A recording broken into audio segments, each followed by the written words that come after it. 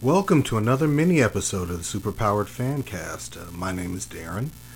The reason why we're posting a mini episode this week instead of a full one is that one of our merry band of four got married this weekend. So we want to give a heartfelt congratulations to our friend and colleague Danny and his lovely wife Kristen as they begin the next step in their journey together. So until we're all able to get together again for our next episode together, which I assure you will be all about Captain America Civil War, we will be uploading mini episodes. Now, we all saw the movie together, and some of us saw it again alone or on their third viewing since it opened. So, again, until we all get together and tell everyone what we thought, what we enjoyed, and speculate on where Marvel is going next, I'll try to keep everyone informed about some of the many things in the realm of geekdom or nerddom that we all enjoy. So as always, we can be reached at our website at www.superpoweredfancast.com. Superpowered Fancast is all one word. Our Twitter feed is at superpoweredfan, and you can reach us by email at superpoweredfancast@gmail.com. So please rate and review us on iTunes and let us know what you like, what you don't like, what we can improve, any ideas you may have. We'll absolutely read them and talk about them on the next episode. So Saturday was Free Comic Book Day, and as I was getting ready for Danny's wedding, I decided to pop into my local shop and pick up a couple of titles. So I got the Steve Rogers Captain America and Civil War II, and for purely nostalgic reasons, Rom Space Knight. Now I also grabbed a couple of Uncanny X-Men and some Mark Waid Flash comics. Now, I'm pretty sure a few of these might be featured in future back issue segments, just because they're very nostalgic to, the Flash when I was growing up. Some of my favorite stories. Now, as far as upcoming news and features, I'm sure some of you have read some of these, but these are just things that I found interesting. So later this month is the premiere of Preacher on AMC, and that's May 22nd. Now, for those who don't know about Preacher, it's based on the comic book series by Garth Ennis and Steve Dillon, and it's about a small-town Texas preacher named Jesse Custer, who, after being possessed by a supernatural creature named Genesis, goes on a search for God who's missing with the help of his former girlfriend Tulip and an Irish vampire named Cassidy. And it is as weird as it sounds, but it's incredibly well written book. As far as other items to note, while we were waiting for the movie to start, we got to see the newest batch of trailers, and while I won't get into all of them, I'll give you my opinion on a couple of them. So, Ghostbusters. Now, ever since I was a kid, I have loved Ghostbusters. And when a new movie was announced, I was immediately on board. Now, I know a lot of people were up in arms about the fact that there was an all-female cast, but that doesn't bother me. The only thing that's slightly bothering me so far is what's currently in the trailer. And it's a little thing, and it shouldn't really affect my enjoyment of the movie, but it's just a little thing that's getting to me. Now, I think all four actresses are hilarious, and I can't wait to see them on the big screen. My issue is with the crawl at the beginning of the trailer, where they reference, 30 years ago, 4 scientists saved the city, blah, blah, blah. So my question is, what is the movie trying to say? Is it a sequel to the original Ghostbusters movie, or is it a reboot?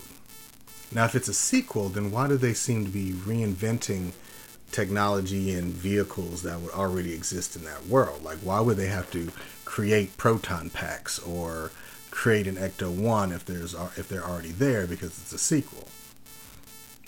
So, if it's a reboot with an all-new story, then why is there a crawl referencing what the original Ghostbusters did 30 years ago at all? I mean, it seems like they're trying to have it both ways. So, I mean, it's a little confusing for me trying to decide what the movie's actually about, because they don't seem to be trying to commit to anything. So the next one we saw was Alice Through the Looking Glass, and while we were all sitting in the IMAX theater waiting for the start of the movie, I can tell you a lot of people jumped because the next thing on the screen was a 15-foot Tim Burton head appearing in front of us. Because it reminded me of the Star Trek The Next Generation episode, The Nth Degree, where the Enterprise gets shot into the center of the Milky Way and they meet the Cytherians, who are just giant floating heads. That's literally what a giant 15-foot talking Tim Burton head made me think of. Because when they say high definition, they mean it. You could like clearly define every line on the man's face. Now, I enjoyed the first Alice in Wonderland movie very much, and visually the sequel looks amazing. I'm still a little on the fence about it because it hasn't really hooked me from a story standpoint. Like, there's a lot of beautiful elements to the trailer, but I'm just not getting a sense of what the story is about.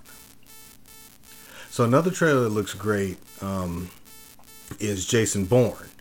Now, I love the Bourne movies. They've always been entertaining. So it's going to be interesting to see where they take the character now that he has all his memories back. Now, Warcraft was another trailer that we saw. Now, I'm interested in seeing this film, but from the collective reactions of almost everyone else in the theater, I might be in the minority. Now, it isn't to say that they hated the trailer, but there wasn't much collective interest. Now, I know I'll be there, but whether or not the other 3/4 of our group will be there remains to be seen. So that's the end of the trailers. As I said earlier, our next episode back will focus heavily on, and probably primarily on, Captain America Civil War. So as far as other recaps, I guess we'll all have the ones that we want to do, and will be the focus of our individual mini episodes. So, barring trying very hard not to talk about Captain America Civil War, I'm going to talk about some other stories from this week that interested me. So, Gal Gadot has finished filming all her scenes for the Wonder Woman standalone movie. Now, I don't know if this means that the production is officially wrapped, but it's a good indication that they're done with what's called principal photography, and they'll probably get together later in the year for reshoots or what are called pickups. Now, I don't know all the movie jargon. I don't work in the industry, but I've heard those terms enough to kind of understand what they mean. So next, Claudia Kim, who played Dr. Helen Cho in Avengers Age of Ultron, has been cast in the Dark Tower movie. Now, I am a huge Stephen King fan, so any casting or any news I hear about the Dark Tower movie, because I've been waiting so long for it to happen, it immediately perks on my ears like a dog. So what's interesting about this casting is that in the original novel, The Gunslinger, there really was only one female protagonist, Allie the barkeep in Tull, that I can remember, apparently. Apparently, Claudia Kim will be playing Aura Champignon, which is kind of a bit part compared to the importance of the character's husband, Charles.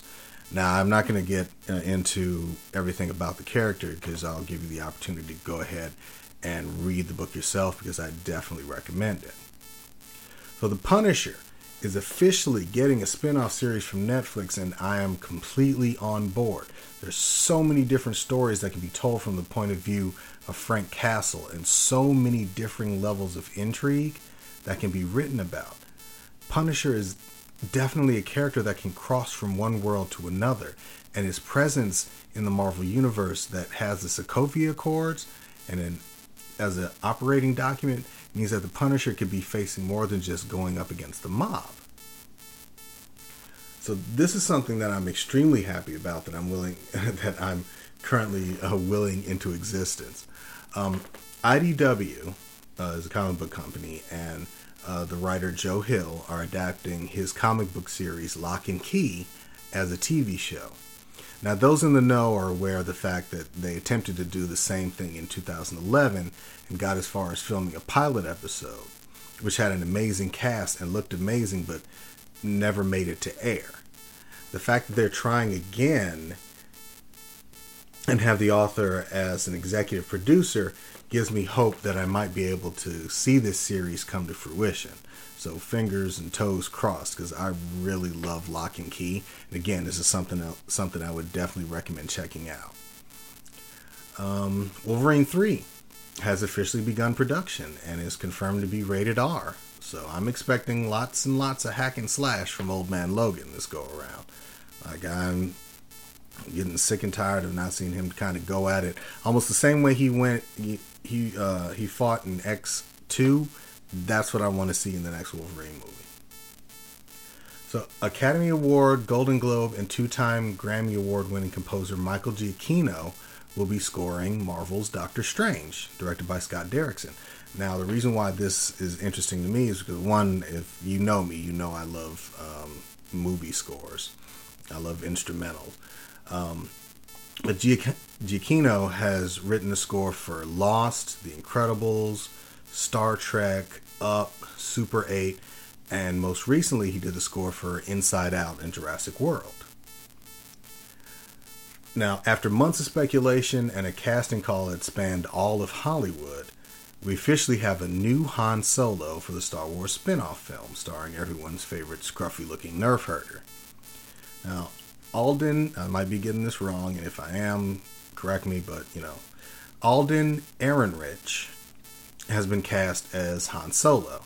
Now, I'm unaware of his work myself, and I haven't really seen him in anything other than an episode of Supernatural that even I can barely remember.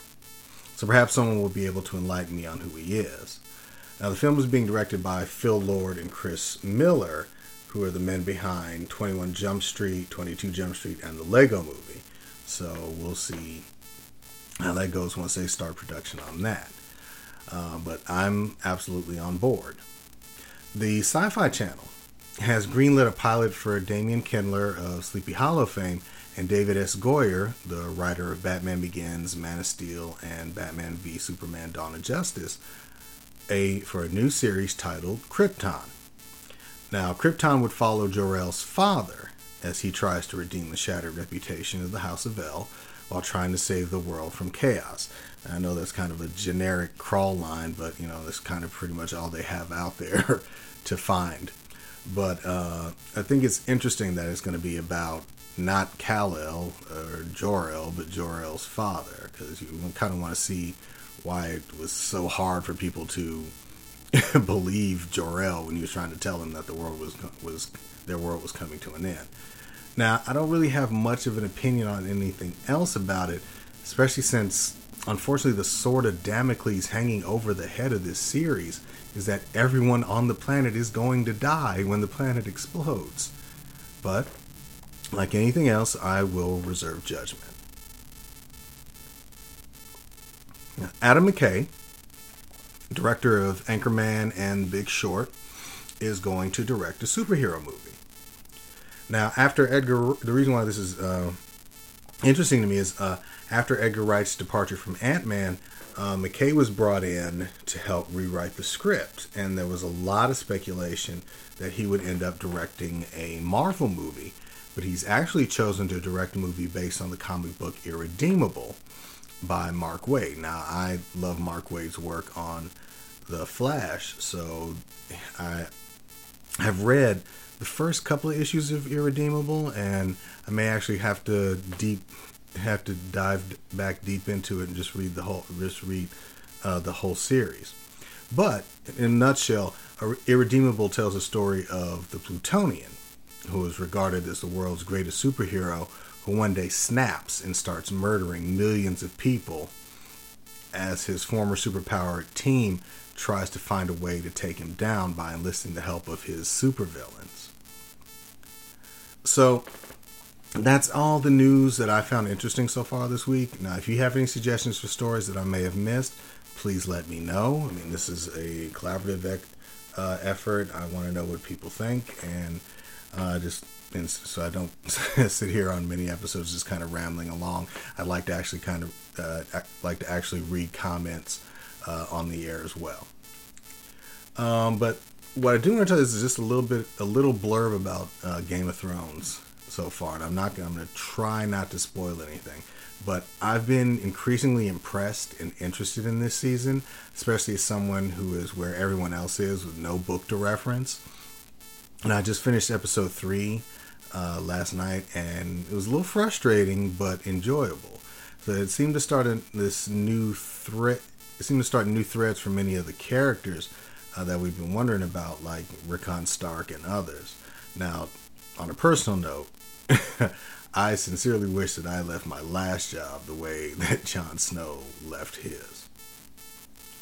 So, thank you all for listening, and please let us know what you think by rating and reviewing us on iTunes, leaving a comment on our website, www.superpoweredfancast.com, or emailing us at superpoweredfancast@gmail.com. I guarantee that we will respond in a timely manner, and more than likely we'll read your comments. I will read your comments on the next mini episode or on the next roundtable episode that we have. So I end this mini episode in the immortal words of Jon Snow. My watch has ended. Thank you.